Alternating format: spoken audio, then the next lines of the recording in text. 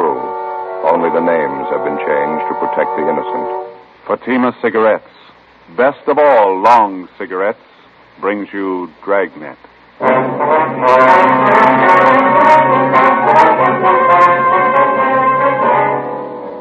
You're a detective sergeant.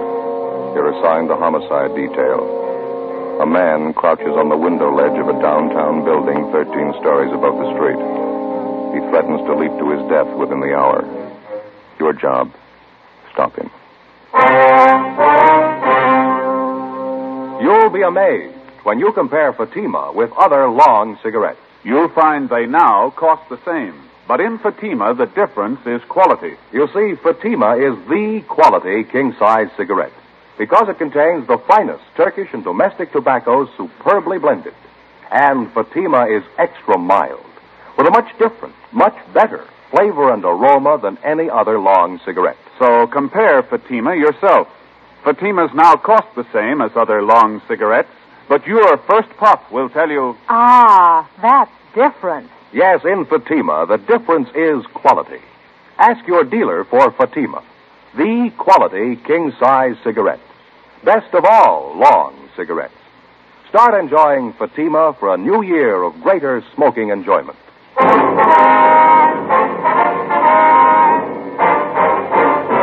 Dragnet, the documented drama of an actual crime. For the next 30 minutes, in cooperation with the Los Angeles Police Department, you will travel step by step on the side of the law through an actual case transcribed from official police files. From beginning to end, from crime to punishment, Dragnet is the story of your police force in action. It was Thursday, September 6th. It was warm in Los Angeles. We were working the day watch out of homicide detail. My partner's Ben Romero. The boss is Captain Steed. My name's Friday. I was on the way back from communications, and it was 1:28 p.m. when I got to room 42. Homicide. You ready, Skipper? Yeah, coming.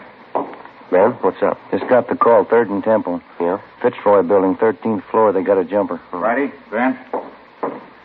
Let's hustle it. Right. What's the story? Skipper took the call. Not much to tell. Guy's perched out on a window ledge 13 floors up, threatening to jump. Yeah? What time you got, Romero? 1:33. Not much time. What? The guy on the ledge, he served notice. Well, how do you mean? Says he's going to jump at 2 o'clock. 1:36 p.m. Ben pulled the car to a stop at 3rd and Temple. We double parked near the intersection and started across the street to the building on the northeast corner. It was a steel frame structure with a block granite facing. The stone lettering over the main entrance read, R.H. Fitzroy Building, 1927. The immediate area had been blocked off in all directions. The sidewalks directly adjacent to the building on 3rd Street and on Temple Street had also been cleared of all pedestrian traffic. Hundreds of curious onlookers jammed against police lines at the far side of the intersection. Reaching back for a full block in either direction, hundreds more had packed in behind them. 13 stories above the pavement was the center of attraction, the figure of a man standing upright on a narrow ledge, looking down at the crowd.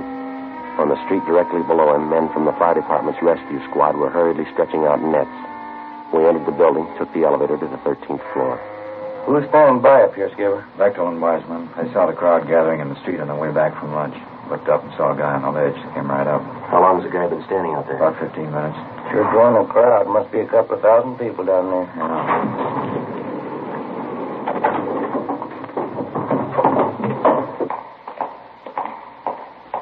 What was that room number, Friday? 1305. Yeah, down this way. There's Bechtel. Mac? Hi. Been watching for you. The office is down here. Okay. How's it stand now? He's still out there ready to jump. We got 22 minutes to figure out how to stop him. What's the story, anyway? I'll let the doctor tell you. Go ahead. Through here. Nurse, where'd Dr. Turner go? He went down to meet Dr. Rice. He's bringing him right up. This is Captain Steed, homicide, Miss Lanahan. How do you do? Sergeant Friday Romero. How do you do? Nurse, how are you? Here's how he climbed outside this window here. Yeah. Right now, he's standing on the ledge about 12 feet to the right of the window. The ledge is about 14 inches wide. No other windows closer to him? No, this is it. Did you try to talk him out of it, get him back inside? We took a turn at it, yeah. Wiseman crawled out on the ledge, talked to him. So did I. It's one of the queerest jumpers I've come across. How do you mean? got a hammer with him, carpenter's hammer. Whenever you get close to him, he takes a cut at you.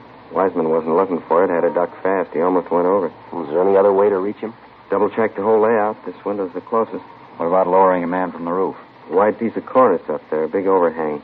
Put a man down on a rope, and he'd be hanging 3 feet from the side of the building. Wouldn't come close to the guy. How about this doctor you mentioned, Beck? You figure he can help? It's worth a try. Miss Lenahan? Yes, Sergeant. You saw it happen. You know better than I do what Dr. Turner's idea is. Would you fill these men in, please? Make it brief. Surely. Now, this man on the ledge, who is he, do you know? Walter Harrison's his name. He's one of the doctor's patients. His sister brought him in for a routine checkup. That was about 1 o'clock. How old's the man? 41. His sister told us he's been complaining of a backache lately. While the doctor was examining him, and Mr. Harrison flew up all of a sudden. He yelled out we were trying to cripple him, that we wanted to kill him. Oh, excuse me, please. Sure. Dr. Turner's office. No, I'm sorry. Not this afternoon. We have an awful lot of trouble. Yes, all right, thank you. Well, what happened after Harrison started to act up, Miss Lenahan? Dr. Turner and I tried to hold him. He shoved us both out of the way. He hit the doctor in the face, then he ran to the window, got out on that ledge, and crawled along the side of the building. He's been there ever since. Miss Harrison is a mental case? Yes, he's been for 10 years. Been in and out of the state hospital at Camarillo a couple of times. Sister Ruth's been taking care of him. She was here when it happened. Where is she now? Next door, the treatment room. Thelma, that's the other nurse. She's looking after Miss Harrison. She's pretty close to hysterics. Tried to talk to her, Skipper. Not much help so far. Mm-hmm. You say the doctor's been treating this, Mr. Harrison? No, he just came in for a physical checkup. Dr. Reich's been handling his mental condition. That's where Dr. Turner is now, getting Reich. He has his office in the next building. What time have you got, Ben? It's getting short. 19 minutes to 2. How about a time element, Beck? If he's going to kill himself, why is he waiting for 2 o'clock to do it? It's got me. He scribbled a note out there, threw it down to the street. One of the men in the rescue squad grabbed it and brought it up. I got it right here. Here, let me see. Can I look at that there, too? Mm-hmm. They want my life. They want... What's his next one? Oh, dead. Dead. They want me dead. Yeah. I'd like to pray first. I'll jump at 2 o'clock. What's this last thing, Ben? I can't read this. Let me see. At 2 o'clock, don't touch my body. That's it. Don't touch my body. You saw the guy at close range, Beck. What do you think? He's serious? I don't know. I'm not even going to guess. How about me going out and talking to him, Skipper? It might work. It won't do any harm. That ledge is 14 inches wide, Romero. If you slip, I don't want to explain it to your wife and kid. Well, how about me giving it a try? That jumper case last October, I was on that one. It's volunteer duty, Joe. I'm not going to order you. You know the risk. Yeah, I'll watch you. You want to stand by here at the window, Ben? Yeah, okay. Let's get that window up, huh? Those blinds. Yeah. Those blinds up. Okay. I'll give you a hand with the window. All right. Come on. Up she goes. I'm stuck. Yeah, it is. All the way up, huh? Here it goes. Okay. Be careful now, huh? Yeah, I will. Joe? Yeah, Beck. Don't forget about that hammer the guy's got. It's just my guess. Yeah, what's that? The guy might want to die. I don't think he wants to do it alone. 1:43 p.m. If we could take Walter Harrison's word for it, we had exactly 17 minutes to talk him into a change of mind before he plunged to his death on the pavement 13 stories below. I crawled out of the window and started inching my way along the narrow ledge. Went slow. I kept my eyes on Harrison. He stood about 10 feet away from me, looking down at the crowds jamming the streets below. I edged along to within 8 feet of him. He didn't seem to notice me. He was a fairly tall man, about 5'10", medium build, dark hair. He was wearing gray pinstripe trousers, a white shirt, no coat, no necktie. I got to within 6 feet of him. He raised one arm and made a motion with his fist at the crowd below. Animal! You dirty bag of animal! You won't touch me! I'll jump right through you! You won't even touch me! I kept edging toward him. He still didn't seem to notice me. He turned his body a little. Kept pounding the side of the building with a hammer. I got a look at his right hand. In it he held the carpenter's hammer. I got to within 5 feet of him. An airliner passed overhead. Harrison looked up. He muttered something, then he turned. He saw me. I'm going to kill you. It's all right with me, Walter. Why do you want to kill yourself? You're only going to hurt people. You don't care about people. You don't care about me. And what am I doing out here? Well, you got it wrong, Walter. A lot of people care about you. They want you back inside. They want you where it's safe. You're another one of those. You want to get your hands on me. You want to grab me. Well, you're not. I'm going to kill you. It's all right, Walter. You can kill me. I want to help you first. You stay back. Don't you move anymore. I got this hammer, and I'll smash your face with it. I'll smash it. I only want to talk to you. I know we can straighten this out. I'll do it my way, you understand? My way. I know who you are. You've been after me before. I know what it's all about. Yeah, I know you do, Walter, but you got it wrong. Now, look, you're going to jump off this building at 2 o'clock. That's in 15 minutes. That's right. You bet I am. All right, now, let's talk it over for 5 of those minutes, huh? Can't do any harm. I'm not going to hurt you. How about it, okay? Why should I talk to you? Because I care about what happens to you. So does your sister. So do a lot of people. Well, then you're like a lot of people. You want to get your hands on them. Like those animals down there, the whole dirty pack of them. They want to grab on me, get all around close and put their hands on me. Well, they're not going to do it. Of course they're not. Nobody's going to hurt you. You know that, don't you? You bet your life they're not. You see that dirty pack down there? Well, they don't know it, but I'm going to jump right through. I'm going to jump right through all of them. They won't even touch me, and I can do it right now. Wait a minute, Walter. Don't forget your promise. What are you talking about? What promise? 2 o'clock. You wrote that down yourself. You said you wouldn't jump until it was 2 o'clock, didn't you? That was no promise. I just wrote it down, that's all. Just 2 o'clock. Yeah. Well, your sister believed it. We gave her the note. She says that you promised. Now, you going to make a liar out of yourself? You're the liar. Ruth didn't say that. She didn't say it was a promise. You got to take my word for that. All right, let's go in and ask her. How about it? See Ruth inside? Sure. Come on, take my hand, Walter. All right, I'll take your hand. Watch your step. Look out, will you? You get back there. Get back. Now, next time I won't miss. I'll smash your whole arm. You think you're pretty smart, don't you? You're trying to trick me. Well, I told you before. I know who you are. You're trying to get your hands on me. You promised your sister 2 o'clock. You're still going to break that promise? I'm not like you in that pack down there. I don't break promise. Everybody knows that, Walter. They trust you. Now, come on. How about talking this thing out? What time? 1:46. 14 minutes to go. You're lying. How do I know that's the time? Well, you can look at my watch. Here, right here. No, you stand back. I told you before. You stay away from me. I just wanted to show you the time, that's all. All right, you can look at that big clock up the street, see? The one on the side of the Hobart building up there? 14 minutes. How do I know that's right? How do I know they're not in with you, too? You already said it. Big company. They don't care about you or me. They got a business to run. Their clock, they don't care what happens. No, of course not. They don't care. All right, well, I'll just keep an eye on this clock. All right. You don't mind if I talk while you wait, do you? What's that plane? What's it doing up there? Well, it's just an airliner. Probably on its way into Burbank. You're not fooling me. That plane's been by before. It's flying low, too. Yeah, I guess I didn't notice it. Well, what difference does it make? Probably watching. Flying back and forth. Maybe they're the police. They're trying to do something. They're trying to get their hands on me. Well, let's see. Yeah. Might be their plane. It's a big one. Sure, they're trying to do something. Coming right by here, flying low. It's the same one. I can see. Look, you see there on the wing? Yeah, what's that? The number right there on the wing. It's the same one that passed over a few minutes ago. Hey, you get away from me! All right, Walter, give me that. You know I'm going to kill you. Give it to me. That's it, Walter. You thought you tricked me. You didn't know I had my pocket knife. Well, I can kill you with it now. I can kill you right now. Yeah. I told you before, it's all right with me. Look out there. Watch your step on the ledge, will you? I should have cut your hand off. I should have cut your whole arm off and thrown it to those animals down there. Look at that blood all over your hand. Well, I'm sorry, Walter. It's not your fault. I just wanted to talk the whole thing over to tell you how your sister feels about it. You're a liar. I knew it when I looked at you. Now you get away. You get away before I kill you. Look, there's only one thing I can tell you. Your sister Ruth's sitting inside there, and she's worried sick. She's waiting for you. She wants to take you home. Now, how about it?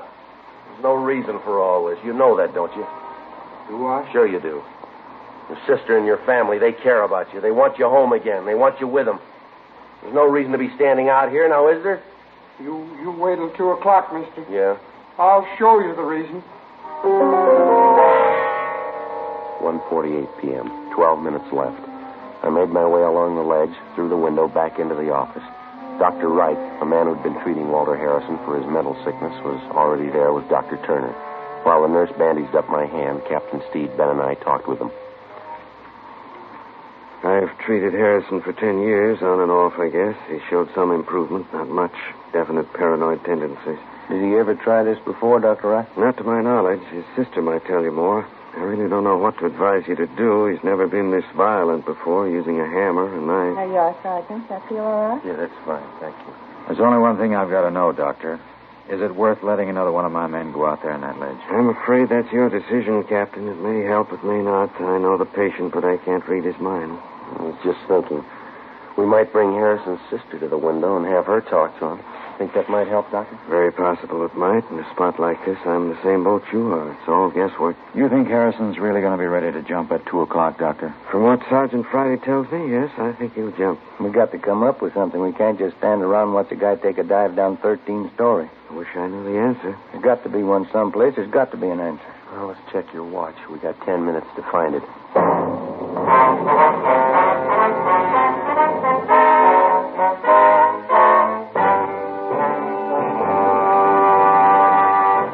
You are listening to Dragnet, authentic stories of your police force in action. And now, here's an authentic report from Fatima Cigarettes. 1949.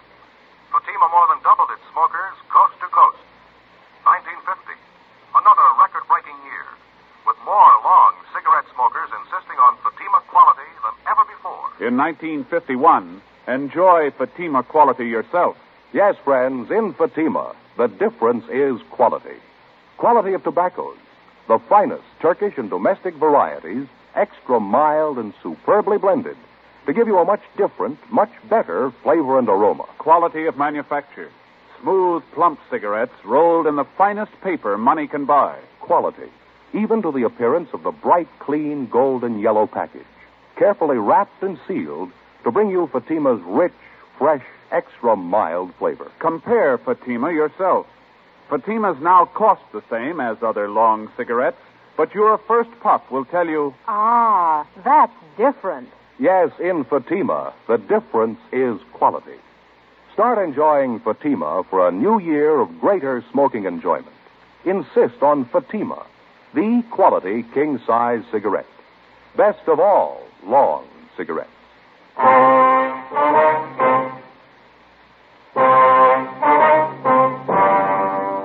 It's the sworn duty of the peace officer to protect the lives of the citizens of the community in which he serves.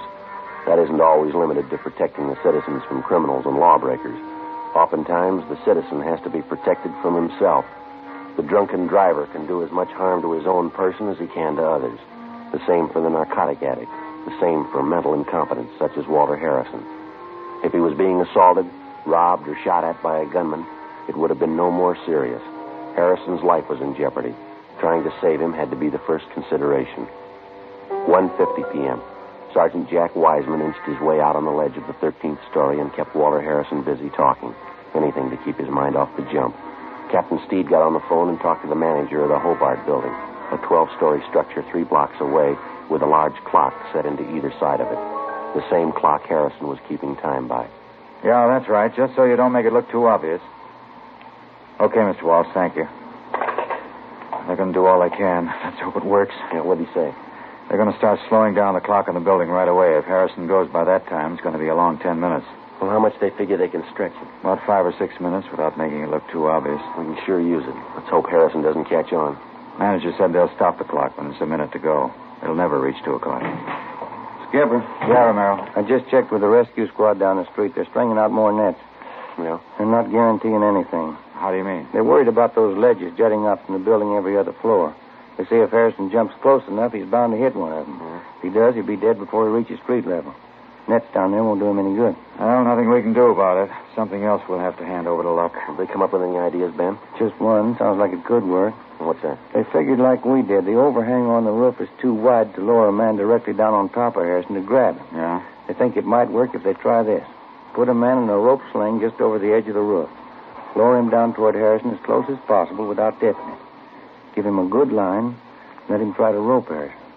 I don't know. They got any candidates to try it? Yeah, one. The guy's been on the rescue squad for years. Supposed to be an expert with a lasso. Captain? No, might do it. I don't know. Yeah. What happens if he misses Harrison? Who knows? What happens if Harrison jumps? Captain?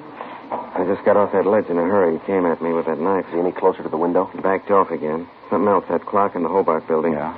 Pretty sure he's wise to that gimmick. He's given it up. What do you mean? The 2 o'clock deadline. He's not going to wait for it. 1:55 p.m. A specially equipped police car with loudspeakers mounted on the roof was rushed to the intersection of 3rd and Temple Streets opposite the Fitzroy building. Sergeant Jack Wiseman took Walter Harrison's sister, Ruth, down in the elevator to the street. She got on the police car microphone and started talking to her brother over the loudspeakers. Word was passed to the special detail of men from the fire department's rescue squad standing by on the roof of the building. They went to work. Captain Steed went up to the roof to see if he could assist them. Ben and I waited in the office on the 13th floor. The nurse, Miss Lenahan, and Jean Bechtel were with us. 1:57 p.m. The men on the roof started to lower the man from the rescue squad in a rope sling. He held a double-strength lasso in his hand. The end of it was wrapped around his body and tied securely. Ben and I watched from the window. We looked along the narrow ledge. Walter Harrison stood erect and motionless, an open pocket knife in one hand, his feet poised on the brink of a 13-story jump. The voice of Harrison's sister drifted up from the loudspeakers down on the street. Walter? This is Ruth, Walter. Can you hear me? This is Ruth. I want you to come home with me, Walter. Please. You've got to understand. Sister's doing all right. Finish it for sure if he looks up. Yeah, sure will. There's nothing wrong. No one's going to hurt you. We want to help you, Walter. Please. I can't see, Joe. They're letting the man down? Yeah, coming slow. There's Wait a minute. nothing to be afraid of. You know that, don't you? Come home with me, please. I'll take care of you. I'll see that you're safe. That you're all right. Joe, how's Harrison doing? Can you see? Yeah, he's looking down. Not moving at all. Nobody's going to hurt you, believe me. These people are your friends. They want to help you. Can you hear me, Walter? They want to help you. That's it. What? Man coming down on the rope. He's just above Harrison now. They're your friends. You can trust me, your sister Ruth. You've got to trust me, Walter. I want to take care of you. I want to take you home. Yeah, I see the man now. He's right above me. Got the lasso ready. Keep your fingers crossed. What is it? What's happening? The lasso.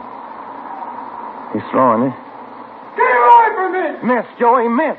Walter, wait a minute. Harrison! No, I'm alive. Get him away from me. Get him away. Pull that man up. Pull him out of the way. That doesn't. Oh, he's still on the ledge. I'm going out. Joe, wait a minute. Yeah? It's only a chance. Yeah? Why don't you get him mad at you? Say anything, insult him. Well, I'll try. Anything to make him go for you. If you can get him down to this window, I can grab him. If I get him by the window, I'll hold on to him, huh? Yeah. When you grab him, try to lean as close to the building as you can. There's not much to lean on the other way. 1:59 p.m. I got through the window and out onto the ledge. The crowds jamming the streets below had swollen to almost twice their size. A few blocks away, the big clock on the side of the Hobart building read 5 minutes to 2, but Harrison wasn't looking at it. He still had his eyes fixed on the pavement 13 stories beneath us. He'd torn off his collar and his shirt was ripped open at the neck. He waved his arms and shouted at the crowd below as he tottered along the ledge toward the corner of the building, away from the window that I was supposed to lure him into. In his right hand, he still held onto the open pocket knife. You're not going to get your hands on me. You're not even going to get close. Wait a minute, Harrison. Watch it. You watch me, mister. I'm going to jump right through them down there. Those dirty animals. You just watch. All right, wait a minute. I got a message for you from your sister Ruth. Now, do you want to hear it? You won't get your hands on me. None of you. I'll see you later. You're a phony, Harrison. You're a phony liar. I'm a what? Don't hurt me. You're not kidding anybody. You don't think I can jump, huh? Well, you just what? Anybody can jump. Any phony can do that. What? It doesn't take anything. Those animals down there in the street, any one of them could do that. You're just like one of them. I've still got this knife. I've used it before. I can kill you. You couldn't kill anything. You haven't got the guts. You're a phony. You're a liar. You're a rotten liar. I can cut you to pieces. Oh, you talk big, Harrison, but you're all talk. I can cut you to pieces. You haven't got me fooled, mister. Not for a minute. I'll cut you to pieces. You haven't got half the nerve. You're a phony and you know it. You're a rotten liar. You stand still. Go on. You stand still and I'll show you. Oh, you talk a real good game, but that's about all. You're all talk. I'll show you. I still have my knife and I'll kill you right now. Yeah, sure you will. You're backing away. You're afraid. You're a phony, Harrison. Nobody's afraid of a phony. Cut you up good. I'm waiting for you. Come on. What's the matter, Harrison? You're not waiting. Stay still and stop backing away. Now stop. I tell you, you come and get me, huh? Haven't you got enough nerve? Or you're just talking again. All talk, huh? That window. You've got to stop by the window and then I'll cut you to pieces. All right, Harrison. Here. Now you go ahead. Prove you're a phony. All right. I'll show you. You rotten liar. All right, Walter, now drop it. Drop it. I can't kill you. You rotten liar. I'll cut you to pieces. Drop it. Drop it. Joe, look out. Grab them. They're going to fall.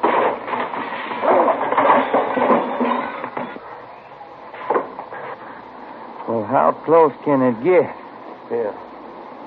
Nurse? That was just wonderful, Sergeant. Both of you. Are you all right? Yeah, fine. Would you mind getting Captain Steve for us, please? You know who he is. Oh, surely, right away.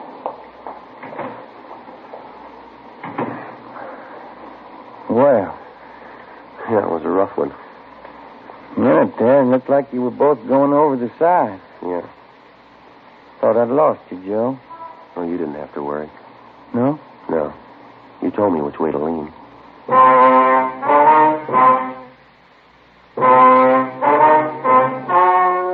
The story you have just heard was true. Only the names were changed to protect the innocent. On September 10th, a sanity hearing was held at the County Hospital Psychopathic Ward, City and County of Los Angeles, State of California. In a moment, the results of that hearing. Now, here is our star, Jack Webb. Thank you.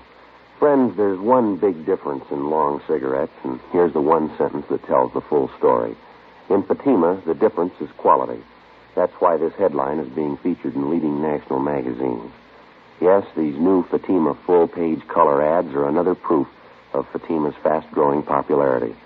More long cigarette smokers are insisting on Fatima quality than ever before. Now, if you're a long cigarette smoker like I am, buy a pack of extra mild Fatimas. You'll find, as I have, that Fatimas now cost the same, but in Fatima, the difference is quality.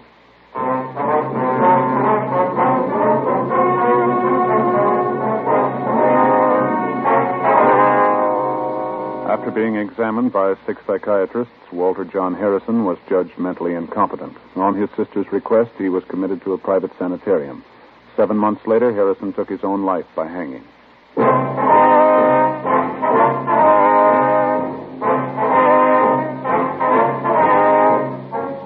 You have just heard Dragnet, a series of authentic cases from official files. Technical advice comes from the Office of Chief of Police W.H. Parker, Los Angeles Police Department.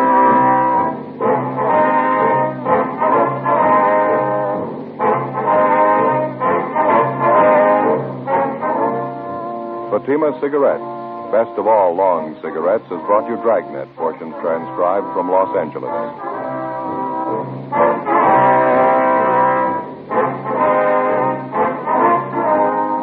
We the People is next with stories of today on NBC.